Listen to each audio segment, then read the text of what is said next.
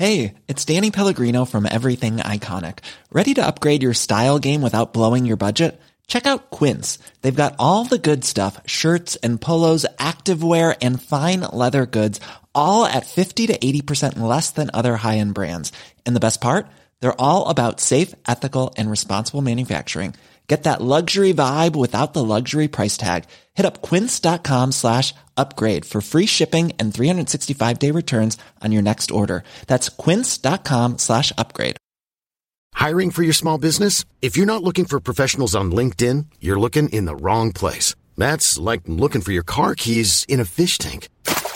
LinkedIn helps you hire professionals you can't find anywhere else, even those who aren't actively searching for a new job but might be open to the perfect role. In a given month, over 70% of LinkedIn users don't even visit other leading job sites. So start looking in the right place. With LinkedIn, you can hire professionals like a professional. Post your free job on linkedin.com/people today. Millions of people have lost weight with personalized plans from Noom. Like Evan, who can't stand salads and still lost 50 pounds. Salads generally for most people are the easy button, right? For me, that wasn't an option. I never really was a salad guy. That's just not who I am. But Noom worked for me. Get your personalized plan today at Noom.com. Real Noom user compensated to provide their story. In 4 weeks, the typical Noom user can expect to lose 1 to 2 pounds per week. Individual results may vary.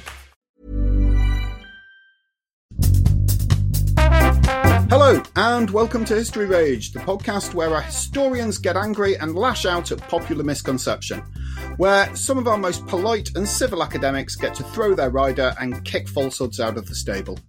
I am your regular host, Paul Bavel, and I am here with my ever-loyal co-host and the mighty stallion of Stoke-on-Trent, Kyle Glover. No one has ever referred to me as a mighty stallion before, so thank you for that, Paul. You are welcome. Well, today, dear Ragers, we are talking horses again, as you may have gathered, a subject that is bound to teach both of us quite a bit as we're complete horse novices. So, galloping us down the home straight towards the most nail-biting of photo finishes today, we are joined by writer, researcher and co-editor of the International Journal of Equine and Equestrian History, Dr. Miriam Bibby. Miriam, welcome to History Rage. Hello, it's great to be here so I can have a really good rant. Excellent. Good. Now, you've come to us by your own request. You actually contacted us to get this particular bugbear off your chest. So thank you very much, first of all, for saving me some work. But before we start on horse history, can you give us an insight into your own history and how you ended up in this field, or should I say paddock? In the field of equine history? Well, I guess you could blame the milkman for that. And the milkman's horse for taking me up the road when I was about 2 years old. So ever after that, I was crazy about horses. And history, the history side of it, the archaeology side of it, comes from living in northeast England, being born in Newcastle. When you live there, you can't really fail but be fascinated by history. The history, it's all around. It's part of your culture, really, whether it's the Venerable Bede or the Roman wall. So the two kind of meshed, and for about, 10, 15 years now, I've been focusing on equine history as my main area of interest, and a horse called the Galloway nag, or the Galloway horse in particular, very little known horse, but very influential, and its role in the creation of the thoroughbred. Yes, and that's what we're going to be talking about today. Then, so since you're itching for the starting pistol, let's kick this rage off. So, Miriam, with all the emotion that you feel it warrants, would you please tell our mob of history rages out there what you wish people would just stop believing? I wish people would just stop believing that 3 stallions created the thoroughbred breed. 3 named stallions. Thinking about it, 3 stallions on their own cannot create a horse breed. And I wish people would stop focusing on them and think about the other horses involved. Wow. Okay. Is that angry enough? I'm not thinking of it. Okay. Well, this is niche. Okay. I thought Grant Harwood's episode was going to be the peak point of niche for us, but no, I stand or sit corrected here. So, okay, so bear in mind, Kyle and I are complete horse beginners here. I couldn't even tell you what a thoroughbred is, let alone whether or not I was right. So, can you tell us a bit more about this narrative and the horses involved, and like when the thoroughbred breed was founded? And if I might add as well, given that this is niche, why should any of us mind?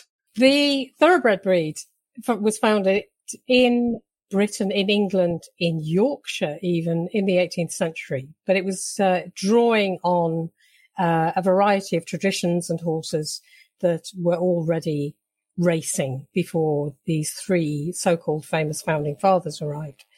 So the thoroughbred breed is probably the most famous type of racehorse in the world. It's the one that you see racing at events globally. There are other racehorses. There's the American quarter horse, is the most famous horse in the fastest horse in the world, over a quarter of a mile. But the thoroughbred is the one that everybody thinks of when they imagine a race course with horses going around it. Why people should be annoyed about this is because we've got a falsely constructed narrative that is based very closely on these three so-called Oriental founding father stallions that were imports into Britain in a very limited period of time. And all historians really have an interest in this because it's hugely political, it's social, it's economic, it's really very, very important part of our history and very influential as well.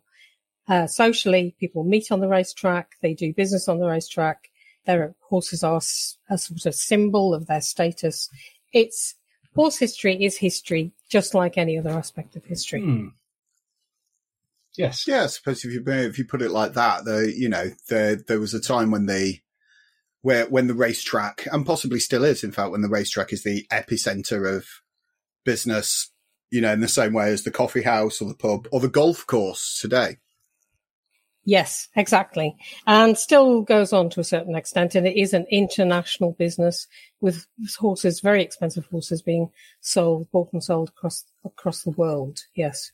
And it's the one area, this is a very interesting one and tied into the way the thoroughbred developed. Whereas there are all sorts of modern techniques for breeding horses, including cloning. A lot of polo ponies are cloned now. And also, of course, there's artificial insemination. Yeah. The thoroughbred horse has to be produced, a thoroughbred foal has to be produced by what they call live cover. That means a stallion and a mare have to get together in public, a bit like the old kings and queens of Britain, and show that they've consummated themselves in public. And then the offspring is then a registered member of the thoroughbred tribe, so to speak. Yeah. It's a closed gene pool as well. Yeah. Yeah. Okay. So you mentioned there that it was in Yorkshire in the 18th century rather than in the Orient sometime earlier. Is that right? Yes. The narrative of the three founding fathers, it's these three particular stallions that somebody realised in the 19th century were turning up in the pedigrees of all successful horses. And they're the winners on various important races. These three stallions are the Godolphin Arabian, or Barb, the Bialy Turk, and the Dali Arabian. And I suppose I better explain the differences between Arabian or Arab horse, Turk or Turkoman horse, and Barb. They are all often called the Oriental breeds, and the Barb comes from North Africa. We've known about Barbs for a long time. The Turk, obviously a Turkoman horse, now part of Turkmen culture and very associated with Turkey. And the Arab has often been believed to come from the Arabian Peninsula, but in fact it's a lot complicated than that. The Arab is a relative late comer when it comes to this triad of horses. During the period from William III to the middle of the 18th century, these horses became extremely popular as imports. The first one, the Bialy Turk, one person argues, wasn't even an import. He was actually bred in Yorkshire, one scholar has argued. But you can see that the cachet of having a Barb, a Turk, or an Arab horse was very, very important in this period of time. This was the period when most of them were introduced. And this, to a certain extent, is how they've become so important. So you mentioned that the real origin of the thoroughbred horse might not be those three, but might be in northern England, in Yorkshire, or in even further north than that? Yes, that's exactly what I'm saying. What interests me is really what preceded what we know as the thoroughbred. The thoroughbred's a very particular product of a very particular time, a time of empire, a time when there's a lot of money starting to be made in all sorts of things, including industry and commerce in Britain. So this is very much a product of its time. But for me, the thoroughbred story, obviously racing's been going on for millennia, basically. You can go back to the Romans and the Greeks with chariot racing, horse racing. But for me, the story starts in Scotland, and it starts in the 15th century at the court of James IV. Scotland's often called Scotland's Renaissance king. This was an incredibly horsey place, and Scotland was a very horsey country. There were literally thousands and thousands and thousands of horses in the landscape. And the court loved betting on racing. There's so much so that David Lindsay wrote satires about how much money they were spending on horses and horse racing.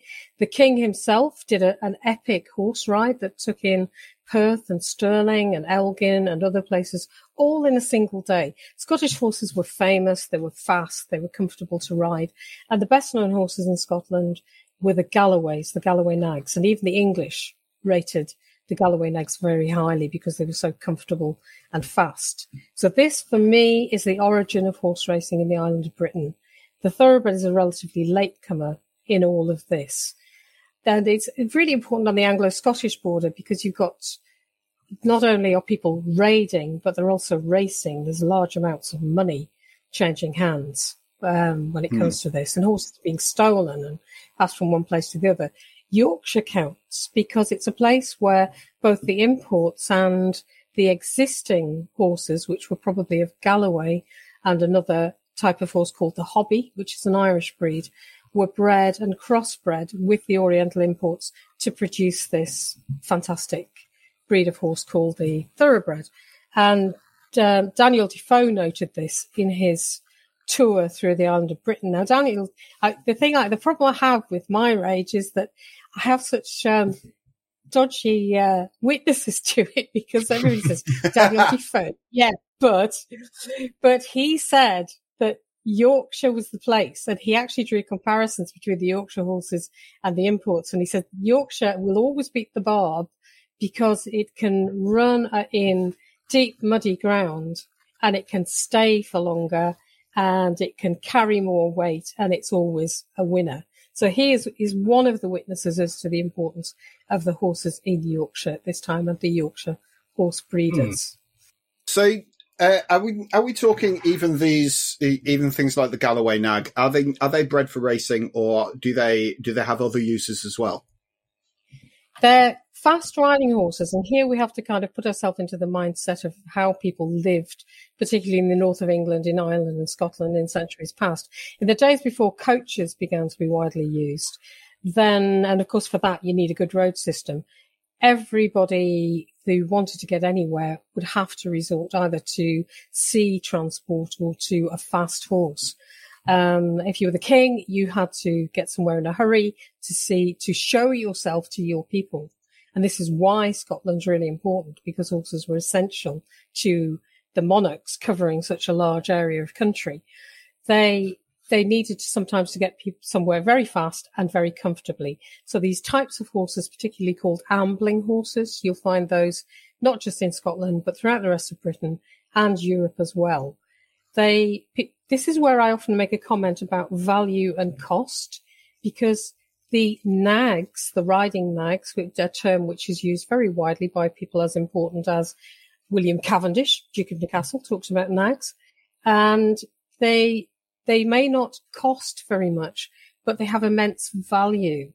If your car breaks down and your only form of transport is a bicycle, then that bicycle suddenly achieves much greater value than the car, which is broken down by the side of the road.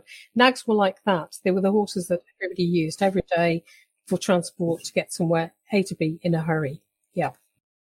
Yeah, so we've mentioned kings and racing already, but one particular king in English, British history is particularly noted with horse racing, isn't he? Charles II, the Merry Monarch. What can you tell us about his relationship with horses and horse racing? This is a very interesting thing because it should actually be, funnily enough, probably Henry VIII who gets the reference as the king who's interested in horse racing. And he, of course, yes, James IV is his great rival and dies at the field of Flodden, this very horsey king, James IV of Scotland.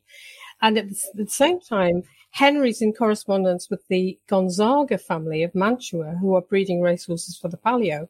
And he's asking them for some of the racehorses because he says, the best horses I have are the Cavalli Corridori di Scotias, as his representative, the running horses of Scotland, which are most likely Galloways. So I don't really think of Henry VIII as being a horse racing king, but he was just the same as James IV were. I think it was probably a big part of their rivalry, the rivalry over horses. But Charles has got this reputation as being somehow involved in the foundation of the thoroughbred. And indeed, in some quarters, he's credited with importing horses, especially for racing, which he didn't do. This is another piece of the mythology. That didn't actually happen. He was given one horse from his consul in Constantinople, but he wasn't really actively involved in importing horses at all. This one horse, which was an Arab, was so unique and so unusual that everybody came out to look at it in St. James's Park and wow, never seen one of those before. That's pretty amazing. But the Arabs, although they had qualities that people liked and admired, they did not have the speed gene that is in the Galloway, and we presume the hobby, although the hobby's extinct. And also, everybody laughs at this point because they're closely related to that Galloway. The Shetland pony has the speed gene. But the so-called... Sorry, just let's step back a bit there. The Shetland... I'm going to laugh since you instructed, but the Shetland pony has the speed gene. It does. They're pretty nippy. Oh, yes. The Shetland pony. Yes. They secretly rule the world, you know. They really do, the Shetland ponies.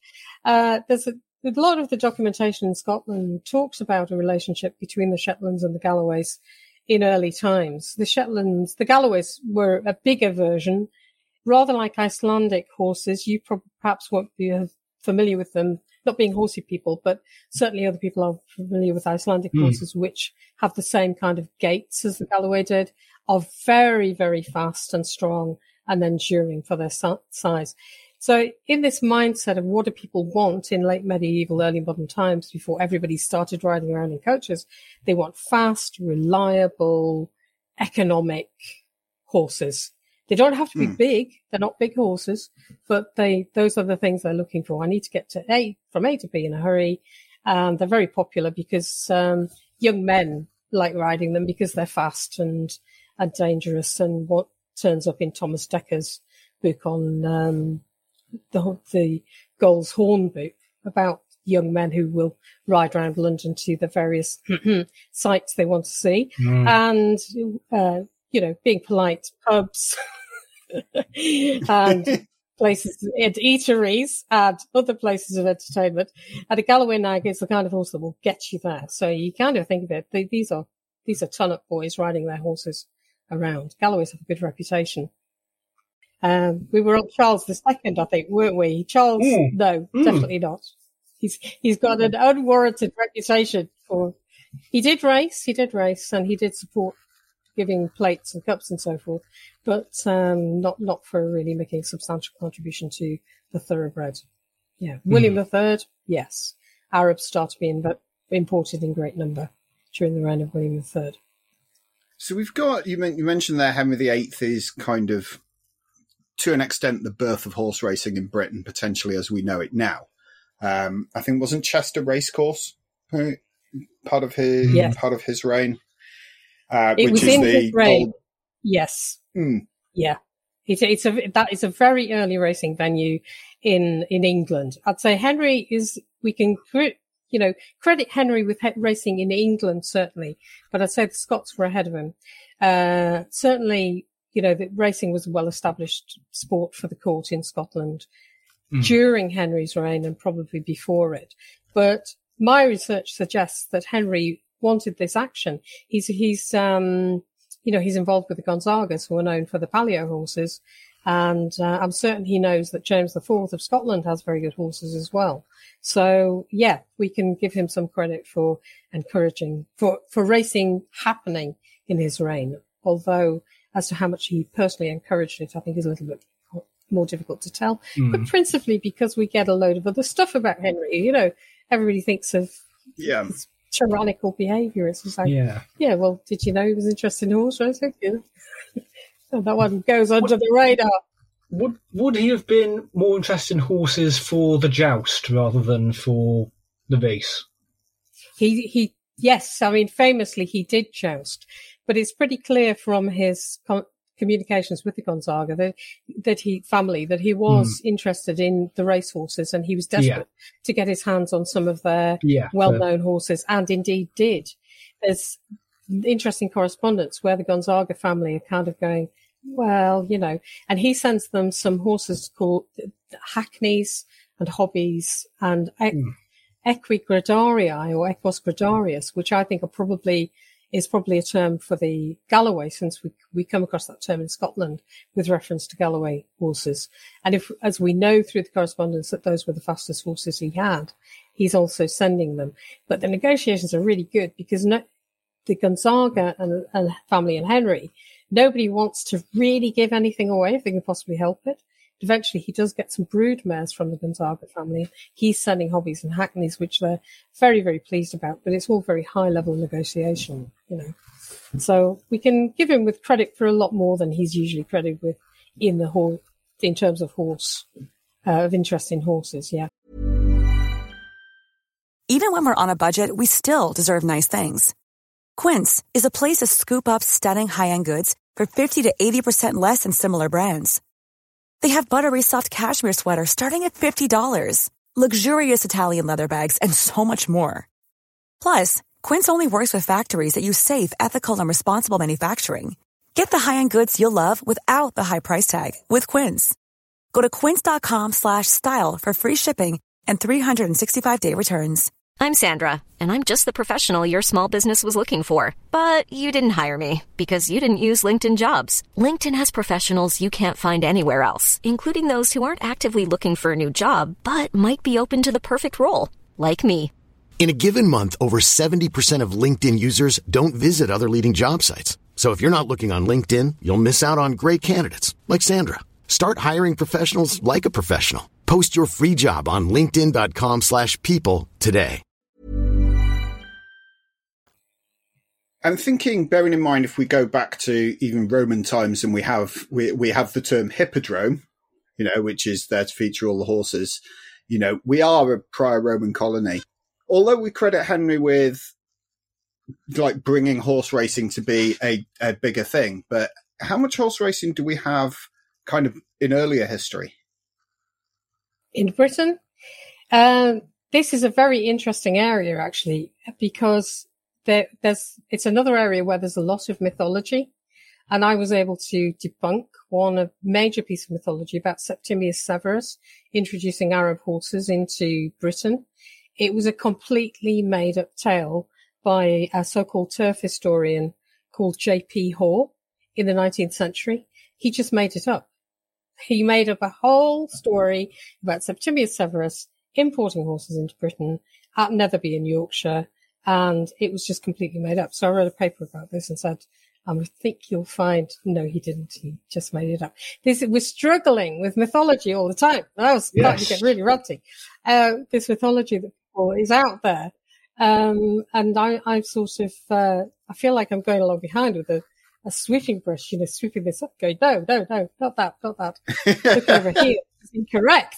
Just let's not do this any longer. So yes, there's a lot of mythology out there, and the reason for that is people love it. People love mythology. And in some ways, when I wrote my Septimius Severus paper, I was like, I'm really sorry that I have to actually bust this one because it's been so popular. But, you know, we must do as historians what we have to do. If we've come across major inaccuracies, then it's our job to point them out, I think. Yes, I note that classic historian phrase there of, I think you'll find, the one thing you never want coming out of an audience at you, yeah. Okay. Yes, exactly.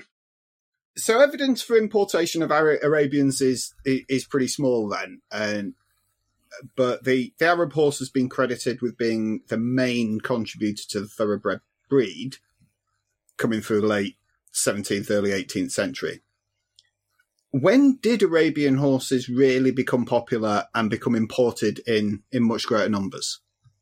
The first really credible Arabian in the records occurs in the reign of James VI and First. And that's a fairly credible horse called Mr. Markham's Arabian. So this is about 1620 or thereabouts. That's his Gervais Markham, whom other historians will know about.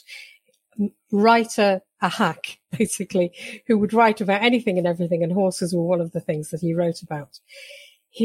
One of the Markham family mentions an Arabian horse and how wonderful it is in the late 16th century, but we really don't, know how much of this is real, whether it's really an Arabian, what he means by it. And another issue that we have is that the terms Turk, Turkoman, Barb, Arabian are often used interchangeably. So people who are Arabian fans, in particular in later centuries, in the 19th century, for instance, will use the term Arab when describing another breed, because any good horse, as far as I'm concerned, is an Arab. But we're talking about different cultural backgrounds, different sources. And this is very much under the influence of the Orientalism of the 19th century, and also greatly affected by what our relationship is with various places as to what we call the particular horses. So there's a whole kind of, how can I put this, which magazine history of publishing about horses, which breeds are good, which breeds are novel, which breeds are the horse that you should now have to replace that horse that you used to have. It's just like cars, basically. We can follow this trajectory of different types of cars, different types of horse being popular, unpopular.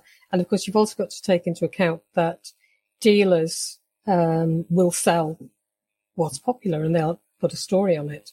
So it's quite complicated. So Arabs in greater numbers, where we've got good documentation for them being imported from the time of William III, because he did genuinely send abroad people to look for good horses to bring back to Britain. That's pretty well, that documentation is sound. And that would be from the period of the start of his reign, 1688, to around about the middle of the 18th century. And suddenly, the magic is no longer working with racehorses.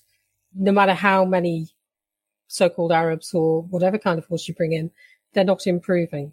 And that's basically because the Galloways and hobbies that had provided the initial speed in the first place had dropped from view, had ceased to exist in their original form, had been bred into other types of horse. And that's a very noticeable thing that happens in the 18th century. Okay, so you mentioned the Galloway there as a key element in the creation of the thoroughbred that you argue. What do they contribute? Speed, mainly. And in the early days of racing, when races were run over several heats, you might run 4 heats of 4 miles. So you need to have a horse that's got a lot of stamina, very different from the kind of sprint short races that we see now, flat racing. So it also there's a strong link to hunting. So a good hunting horse, a good courser, is also very often a good racehorse. It's got speed, it's got stamina. So this is the main thing that people are looking for in the very early days of racing, not just speed, but speed and stamina, and also easy keeping and multi-purpose horses that you can use for lots of different things. Johnny Armstrong, Border Reaver, he used them, if his ballads to be believed, he'd use them not only his fine grey war horses for war, but also for loading up with English gold. Because that's actually in the ballad of Johnny Armstrong. He said, I've got these wonderful horses, and the sight of a spear, they start whinnying and nickering, but This is when he's bargaining with the king because the king's just about to hang him. And he says, I've got all these wonderful horses and I'll give you all these horses and as much English gold as their broad backs will bear. So what you want is a horse that can do everything. I was going to say the old joke about the farmer's dog, eats glass and shits diamonds. That one. These horses are the farmer's ideal dog. Yeah. I was going to say these horses are like that. Okay, with me from left field. I'm just there you mentioned that the horses that'll do anything, and I think it's more a horse question than a history question. Is the thoroughbreds that we've got now racing, can you use them for anything other than racing? And the reason why I ask is I suggested that we've got some friends who joust who said, like, don't go near a thoroughbred horse because they're insane. And you can't use them for anything else other than sticking them on Pontefract racecourse and getting them to belt the hell out of it. Is that right? Yes. No. The thoroughbred is called the thoroughbred because it's the horse that's thoroughly bred for racing. So in that sense, yes, that's what they've been bred for. They've been bred to race. There's been arguments going on ever since the thoroughbred, the concept of the thoroughbred came along, about the fact that they're being raced too young, that they're worn out. This is still true for a lot of thoroughbred racehorses. They have a short life and not a very happy one. And this is all they're good for is for running. They no longer have the stamina that the horses that preceded them have.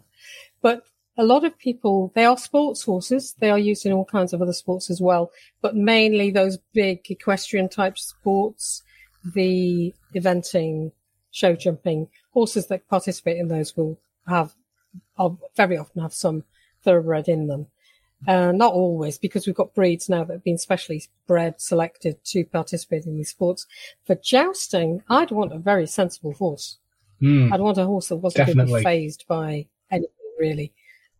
And, they were not necessarily, I think there's a concept that among a lot of people, this is another kind of piece of horsey mythology, that knights rode massive horses like Clydesdales and Shires. Well, they certainly didn't. They were more like what we call a hunter type of horse, around about 15 hands, strong and sturdy for sure, but also very agile and capable of, and very tractable, good, well trained, really, basically easy to train. Yeah. So I think if I was riding into battle, if I was riding into battle, I think the first thing that I'd want from my horse is that I could control it. Yes. Yeah. Because battlefields are a scary environment, and horses, well known for turning up their nose at just like the wrong type of road. I very much want one that if I go charge into that, it's going to, or more importantly, if I go run like hell away from that, it's going to as well. Yeah. Sometimes you just want to get out of there, and this is when you need your Galloway nag. You see, it's just like little speedy horse, get out of there, hop on your slightly larger version of the Shetland, and get out of it. Yeah. So now that we're in the modern age and we know a lot more about, say, the DNA sequences of different animals, different breeds of horses, what does that tell us about the thoroughbred? What contributed to the DNA side of the thoroughbred? Well, this is where things have become really fascinating in the past 10, 15 years. I think it was 2010 that a team of researchers came to the conclusion that speed in the thoroughbred had come from possibly a single Galloway mare. There's a whole kind of back history as to why it should be mares rather than stallions that they were bred to. But principally, mares don't tend to get moved around as much as stallions do. When the English, in particular, went overseas to buy stallions, they'd buy horses, they were looking for stallions to bring back. So plenty of people understood the logic that although the myth has prevailed about the Arab horses, the Oriental horses, plenty of people did understand that what they were being bred to basically were the best racing mares in Britain, and particularly in the north of England. This is what the team say the DNA reveals that a single Galloway mare contributed the speed gene to the thoroughbred. The other major contributor was not the Arab horse, but the Turk or Turkoman horse, and that also contributed speed and probably slight bigger size, but longer legs possibly as well. So if you add longer legs to speed, obviously you get a faster horse. Speed is about, we would think that a big horse with long legs is going to be faster. Well, it is generally, but it's also about things like size of the heart, the way the blood pumps, the efficiency of the lungs, whether the action of the shoulders and the joints and the reach of the horse. And a lot of thoroughbreds, if you watch thoroughbreds on the racetrack, they have a very long reach. This may have come from the Galloway and Hobby ancestors as much as it may have come from the so-called Oriental horses. But I think that's really the point that's very important, is that the thoroughbred, we talk about purebred thoroughbreds, and it is a closed gene pool now, but it was originally created like the rest of us from horses. Well, obviously we're not created from horses, but from various You speak for yourself, young lady. various places. Oh yes, what did you say about stallions right at the start there? Yeah, we do have the same. The we've thoroughbred got several Centaur listeners on the podcast. Oh, that's super. This is especially for them then. This is for them. It's a product really of horses from different places, different contributions. The sad thing for me is that we know the names of these 3 stallions that made a contribution, but we don't know the names of many of the horses before that who also made a contribution. And we certainly don't know the name of the Galloway mare who, if these researchers are right, gave her genes to what you might call the British Thoroughbred Project. We don't know her name. We don't know who it was. And this, I think, is very sad and reflective of the fact that the mares were simply seen as vessels for the male horses. They weren't seen as being capable of contributing anything themselves. Well, mitochondrial DNA research proves that definitely not to be the case. Because I was very happy because my research, which is largely in literature and documentation, supports this completely. What I've looked at would agree with this, basically. But pure, pure in the sense of pure magic or pure, that's pure wonderful or whatever. But pure in the sense of pure blood, what does that really mean? It's made from genes from different places. It's the purity doesn't really quite enter into it. So now that, as you can say, we can start to genetically track kind of this sort of thing, are we starting to see this myth break down? And I mean, are there any kind of real world implications of this myth or misconception that we can see today? For me, this is partly political. You can use the whole thoroughbred mythos as something to explore history and say, why do some things get remembered? Why do some things get forgotten? Why are some things mythologized while others are set on one side? And there was a big issue in the 20th century about, quote, common horses that may have somehow worked their way into the thoroughbred in the early days, but we've bred them all out now. Now, this is just a nonsense, basically. So you can view it as a highly important social, political, economic history in its own right. Why do we emphasize some things but not others? In that sense, it is very important. And it's also very important in that the Galloway in particular became it was used as a satirical tool by the English for everything that they found. They recognized it as a very good horse, but they also found it a good way of shorthand for describing things that they found problematically Scottish, like the Covenanters. So the Galloway becomes attached to in these satirical context, this myth of purity, this myth of the sort of the English gentleman and his pure and wonderful thoroughbred horse. But underlying that is a lot more complicated material that doesn't get looked at. And this is true of all areas of history. Why do we remember some things but not others? I hesitate to call this a lost history because history doesn't really get lost.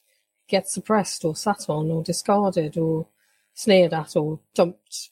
But so to my mind, for me, it's a good example of a kind of history that gets set on one side and that needs to be re-examined. That's very important. Yeah. Well, thank you very much, Miriam, because that has opened a stable door for me. It really has. I told you at the start I was going to learn something, and I absolutely have. So thank you very much for getting that off your chest. Do you feel better? I do, actually. This is my big public expose, really, of my research, the research I've been doing all my life, really, but certainly in the years of the PhD. And it began because in Tyneside, where I come from, we still, as in Daniel Defoe's day, call all good horses Gallowers. That's what we call them. The miners call their horses Gallowers. The upland farmers call their horses Gallowers. This is how important the Galloway used to be. So what started for me as just a simple childhood question of, why do we call them Gallowers? Years later, I know why we call them Gallowers, and I also know how and why they've been set on one side and forgotten about. And so this has been a fabulous opportunity for me. Thank you so much, to test my research in public to a public audience. And to get it off my chest. And I thoroughly expect to get some flack from this, and I hope I do, really, because Look, honestly, if you can deliver the same flack that the Spitfire episode did, you're onto a win, right? That was, well, let's bring back the Galloway. Let's start that campaign right here. We feel do a sideline in horse rage. Well, thank you very much. And if you would like to know more, then you can start by connecting with Miriam. You can read her excellent blog at historyonhorseback.com, and you can follow her on Twitter at Bibby Miriam, and we will have links to both of those in the show notes. Well, ladies and gentlemen, I do hope you've enjoyed that. We've certainly enjoyed it. Thank you very much, Miriam. Thank you.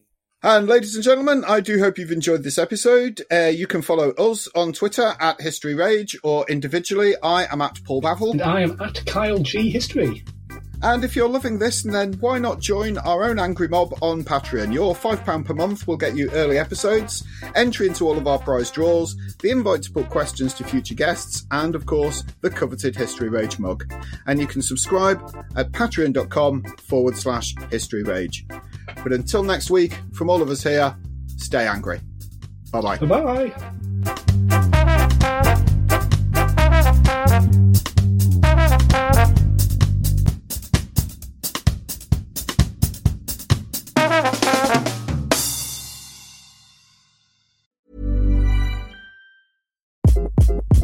Hi, this is Craig Robinson from Ways to Win, and support for this podcast comes from Invesco QQQ. Invesco QQQ is proud to sponsor this episode, and even prouder to provide access to innovation for the last 25 years. Basketball has had innovations over the years, too. We're seeing the game played in new ways every day. Learn more at Invesco.com/QQQ. Let's rethink possibility. Invesco Distributors, Inc.